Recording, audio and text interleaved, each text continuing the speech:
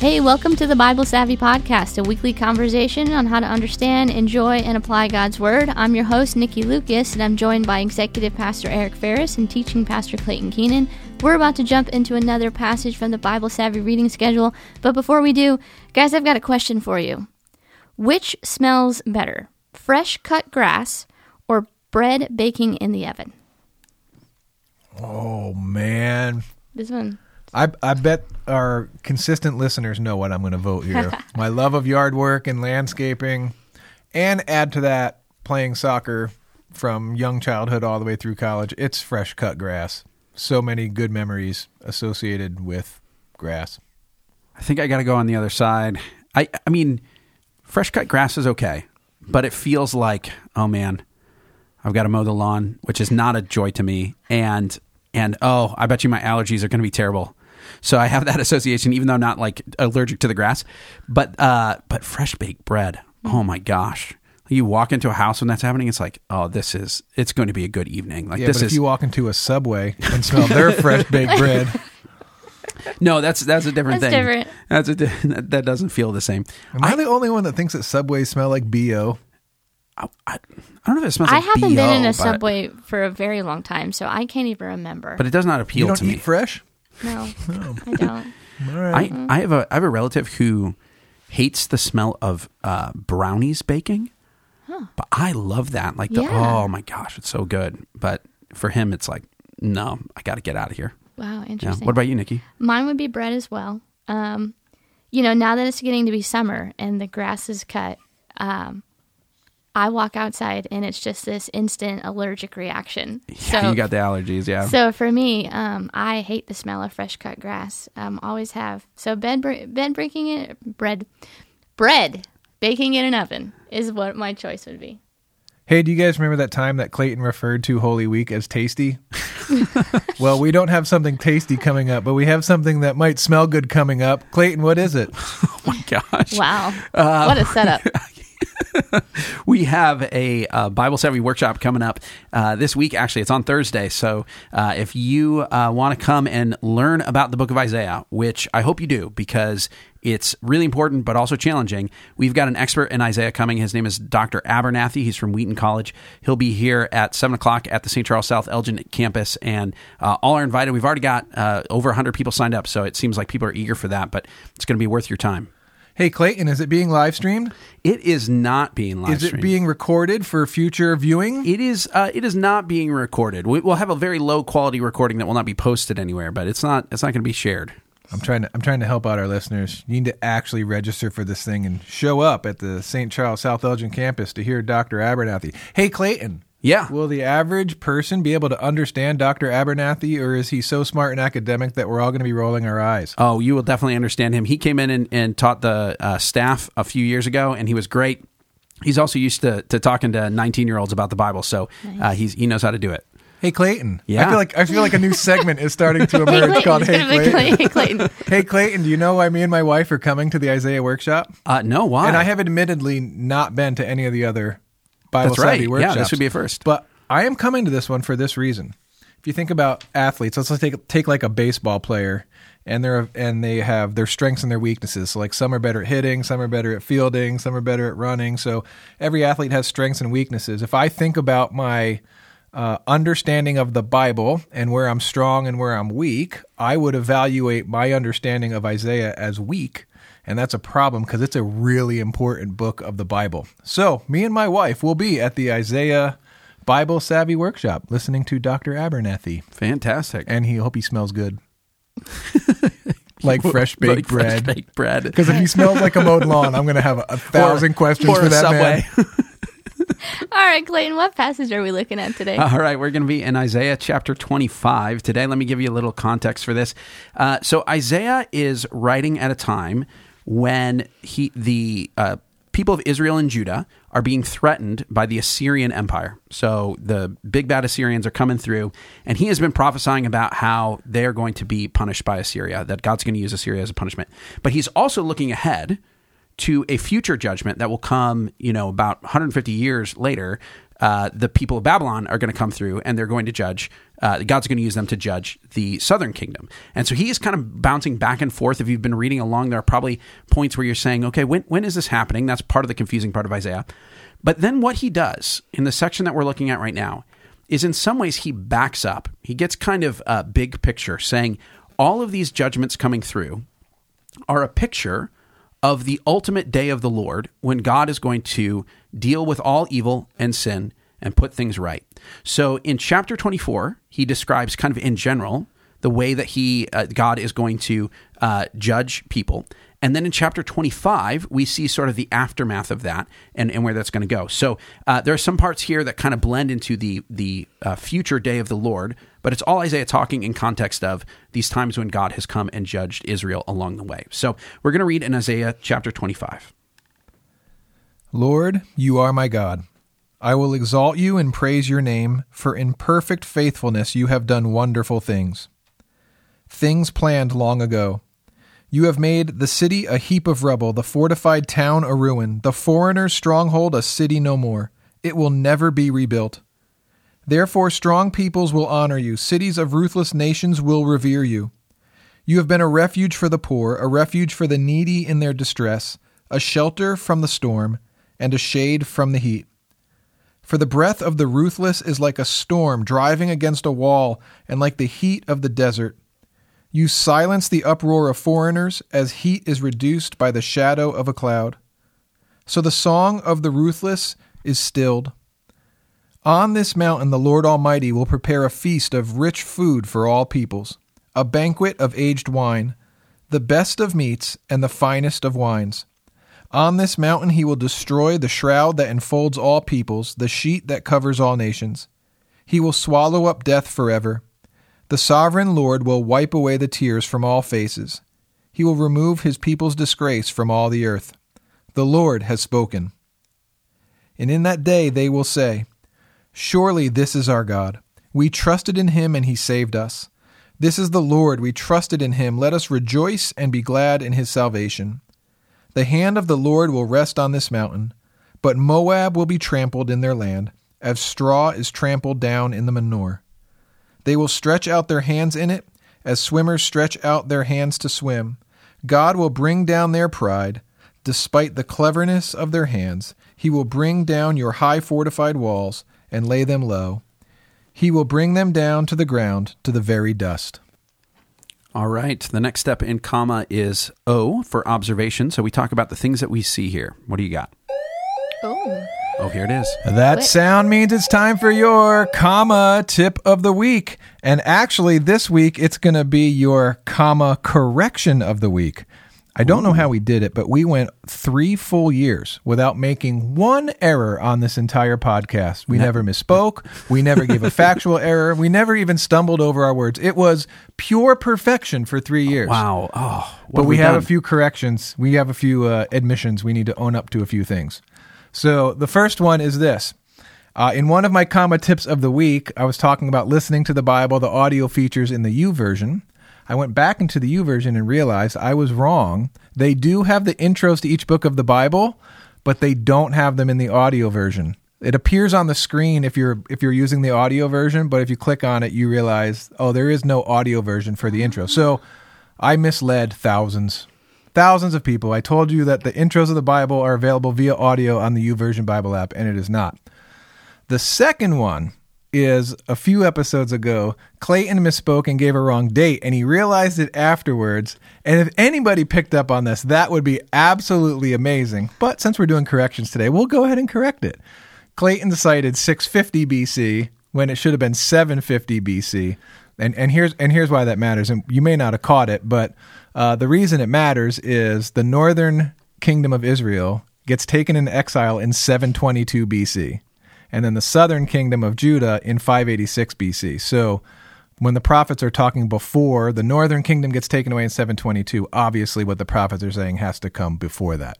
And if anybody picked up on Clayton just mistakenly just saying 650 instead of 750, I don't know what kind of prize we should give them, but that would be pretty stellar. It would be. It would be. I mean, if you were in an Old Testament class, it would be like talking about something happening before the Civil War or after the Civil War, like in American history. Like, it makes a big deal. So 722 is one of those dates that you cannot forget if you've been in seminary at all. So my blunder was bigger. Clayton's was a number that you may not have picked up on. But anyway, this has been your comma corrections of the week. Did not see that coming. 2 new segments. There All you right. What are your observations? I love how the passage opens up. Lord, you are my God. I will exalt you and praise your name. For in perfect faithfulness you have done wonderful things. I loved this idea that God is perfectly faithful. Just a really pretty picture. He's done wonderful things. He carries out his plans. That's what really stood out to me first and foremost. Yeah, to add on to that, I like the last line of that where it says, things you have planned long ago. Mm-hmm. I love the idea that God, we sometimes think God is responding in the moment, like, oh no, I got to figure out what to do next. God never has to figure out what to do next. He knows ahead of time how he's going to act, and it's a good plan. And I just think that's a cool thought. Mm-hmm. I see myself being confused. That's what I see in this text. This happens to me a lot when I'm reading Isaiah, which is why I consider my understanding of Isaiah weak. I have a hard time situating what Isaiah is talking about on timelines, right? Like, a lot of times when the prophets are talking, they're talking about, okay, well, here's what's going to happen. The Babylonians, God's going to use the Babylonians, and they're going to come in, and they're going to take you away into exile, and the prophet talks about it, and then later it happens. So it's chronological. What's going on in Isaiah isn't always necessarily chronological. Sometimes it is, and so I'm just admitting it out loud. Maybe that helps a lot of our listeners today, because I see some of that in here, but then I don't know if I'm right or wrong, but it seems like he jumps, and maybe I'm just misreading it. Yeah, there is a little bit of ambiguity about what situation he's talking about. So it could be, it sounds generic, but he's applying it specifically to when God's going to, get rid of the Babylonians or the Assyrians. But it doesn't actually say any of those names, and it seems very broad. And when you get to that part that's like God's going to do away with death, it feels very final. Like, it's not what happened when God delivered them from the Babylonians, right? So I think what he's doing is saying, in the context of situations where God's going to rescue you from this particular group, he's almost stepping back and saying, let's look at the big picture of how God rescues from evil. But that is one of the things that's confusing, because it's kind of telescoping from this situation to that situation to the entire universe. So there is something in that. I actually looked at a footnote. So there's a part where it talks, it talks about the city being destroyed, right? Like in verse 2 or verse, a couple of them talk about cities being destroyed. And I was like, well, what city are we talking about? In the note, it says, well, this could be any city that's rebelled against God. And it was like Babylon, Jerusalem. Like, it just listed, even the commentators were like, it's not entirely clear. It's more like a general way God is going to oppose evil and deliver his people. Yeah, and I think that's the part that really stood out to me in this passage was the truths about God, is like who he is and what he will do, what he has done. When I read the book of Isaiah, it is also confusing for me as well. And so the part that is helpful for me is in those passages is if I can't understand the timeline, or if I don't specifically know what he's meaning, even the study notes can be sometimes confusing because they are sometimes very general. And I'll look at, okay, so truths about God. What's something striking here? You know what I mean? Like, what is it? It's like the treats, right? So truths about God, repeating words, ideas, something striking, and then themes. Yeah. Like, to me, that's what I'll narrow in on, because sometimes I can't understand it either. That should be the comma tip of the week. I should go back and retract my comma corrections of the week. That's a really great tip. If you're reading a text that you're having a hard time situating or fully understanding, just go ahead and ask yourself, is there a truth about God here that I can pull out and just focus on that? That's really great. Yeah. It's almost always doable in the prophets. The prophets are most often confusing, but they do a lot of attributes and actions of God, and so there's a lot to look at in that part. I'll make an observation along those lines. Verse 4, it says, God, you have been a refuge for the poor, a refuge from the needy, a shelter from the storm, shade from the heat. Like, there is this sense of protection from a threat from the outside. And there's something really beautiful about that, even just a variety of ways it talks about that. The shelter from the storm, if you've ever, had to run in from just like a really intense storm, and maybe you're in the basement, or maybe you're just inside and you're warm and dry. That feeling, or the feeling of like it's so hot outside. Like it's got both sides of the weather thing, which we get in our area. And so that sense of protection when there is real threat on the other side, to say God is the one who provides that, that's just a beautiful picture. Yeah, and just after that, my observation is actually verse 5, where he's talking. He says, "The breath of the ruthless is like a storm driving against a wall, and like the heat of the desert." Mm-hmm. It says, "But then you silence the uproar as heat is reduced by the shadow of a cloud." What a great word picture. We've all experienced that, right? You're in the sun and it's really hot, and the cloud just kind of passes over, and immediately that the Lord has the ability to do that. That's a pretty great word picture. Yeah, the other thing I loved is, again, just picking up on the truth about how he, who God is and what he does for people, is he wipes away tears. He removes disgrace. He can be trusted. He saves. We get to rejoice in his salvation. Not like we don't rejoice in the saving of ourselves, but we rejoice in how he saves us. There's a repeating word here. It talks about the ruthless. Yeah. I don't know if you noticed that, but the ruthless. And then it seems to be in parallel with the peoples, the ruthless nations, the foreigners. So in Isaiah's context, he is thinking about the nation, God's people being opposed by all of these really oppressive empires around. So God's using Assyria and Babylon to punish his people. But when it comes down to it, those guys were bad guys. Like they were not necessarily good for people. They're invading, trying to conquer the world. And so to look out and say, here's what's threatening us, the superpowers of the day. Israel's not a big country. Like we're used to living in a superpower. And so we don't feel quite this threat, but a little country that is neighboring these big, aggressive nations, they feel like, oh no, what's going to happen? They could take over us. And so to say, like, God is the one who protects us. We don't, in ourselves, we feel vulnerable. But these ruthless people who are going to come in and do who knows what to us, God can silence them. That's a powerful image. Another observation for me is verse 6. It's a party that I want to go to. Yeah. A feast of rich food for all peoples, a banquet of aged wine, and the best of meats and the finest wines. That sounds right.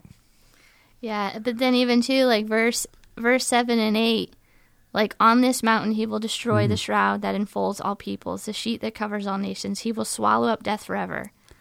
Like thinking, if I'm just, that's a beautiful picture too. The thinking ahead of like that Christ was the one that has destroyed death forever. Like, is Isaiah thinking ahead to the coming of the Messiah there, or either way, like that's what he's talking about. Yeah, there is definitely pictures of a end times, talking like eschatological stuff, right? Like a messianic banquet. There's a party coming at some point. Yeah. And if you look in the NIV Study Bible notes on that verse, it's going to send you to Matthew 8, Luke 14, Luke 22. All New Testament texts talking about this feast that's coming one day with the Lamb of God, who is Jesus the Messiah. Mm-hmm. I love the two images next to each other, because one is not necessarily, but it feels like a wedding, right? Like there's a banquet. That's where I encounter most banquets, and then there's a funeral. And I've had this experience when I'm at a wedding or I'm at a funeral, that there are sometimes moments when you say, this is ringing true about something really true about human life and what we desire and need. So there's something about a wedding where you say, oh, wait, I feel like this is more than just celebrating these two people that I happen to be friends with or whatever. It's a picture of the way things ought to be, that we're feasting, we're celebrating something. Like this is something ideal. Like we even dress people up in ways that like make them look more grand and more glorious than they would in ordinary life. And then funerals, you get that experience of like there's an ache, a longing. Like when it talks about like, I almost get choked up when I think about like he's going to take away the shroud. You know what I mean? Like it's no longer is it going to be this like mourning and grief and the distance and barrier between someone. Like there's going to be something alive and good, and we ache for that when we go to a funeral. And so those two things, it just feels like it captures the human longing. You know what I mean? Yeah, and thinking more about this banquet, the most impressive thing may not be the finest of wines and the best of meats. It might be the phrase before it, which is a feast of rich food for all people. Yes. Mm-hmm. Right? So if you ask the question, who gets to drink the finest wine and eat the best of meats? The answer, the wealthy. But who gets to come to the Messianic banquet? Everybody. Yeah. Well, it's even more amazing when you consider that in the surrounding verses, he's talking about these other people groups that are oppressing them. Like there's got to be, there's like some implication there of, you know what, at some point, these will no longer be enemies. There will be people from among these groups that will be welcome to the banquet, and they'll be there in peace. Like there's something cool about that. All right, let's go on to one of the M's in comma, message. Let's try to sum up, based on some of our observations, in a sentence or two, kind of a big idea from this passage. My message, just looking at all of these truths about who God is and what he has done, will do, all of those things, my message is God is faithful. You can trust him. My message might be a little bit of a leap, but I would say this. I would say I'm okay living in the messy middle because I know how the story ends. When I see things like the Messianic banquet and I can turn to the end of the book and read Revelation and we see Jesus on the throne, that means there are questions I still have and difficulties and days where I'm like, how long, Lord? And how do you choose when you judge and when you administer your judgment, and all of those questions that we all have. But glimpses of the Messianic banquet just remind me that I can live in the messy middle because I know how the story ends. Yeah, my message is the world's funeral will be transformed into God's feast. Those images there are just so powerful. I think it's so beautiful, and especially when you're in the midst of experiencing a funeral, you know what I mean? Well, metaphorically, you know, the loss and the incompleteness, to say, no, one day the feast is coming. It's just so hopeful. All right, let's go on to the next M in comma, which is meditation. This is where we take a portion of the passage and we pray through it, mull over it, prayerfully ponder what it means. And we're going to take that image of the feast there. So let me read this again to you, verses 6 and 7. On this mountain, the Lord Almighty will prepare a feast of rich food for all peoples, a banquet of aged wine, the best meats and the finest of wines. On this mountain, he will destroy the shroud that enfolds all peoples, the sheet that covers all nations. He will swallow up death forever.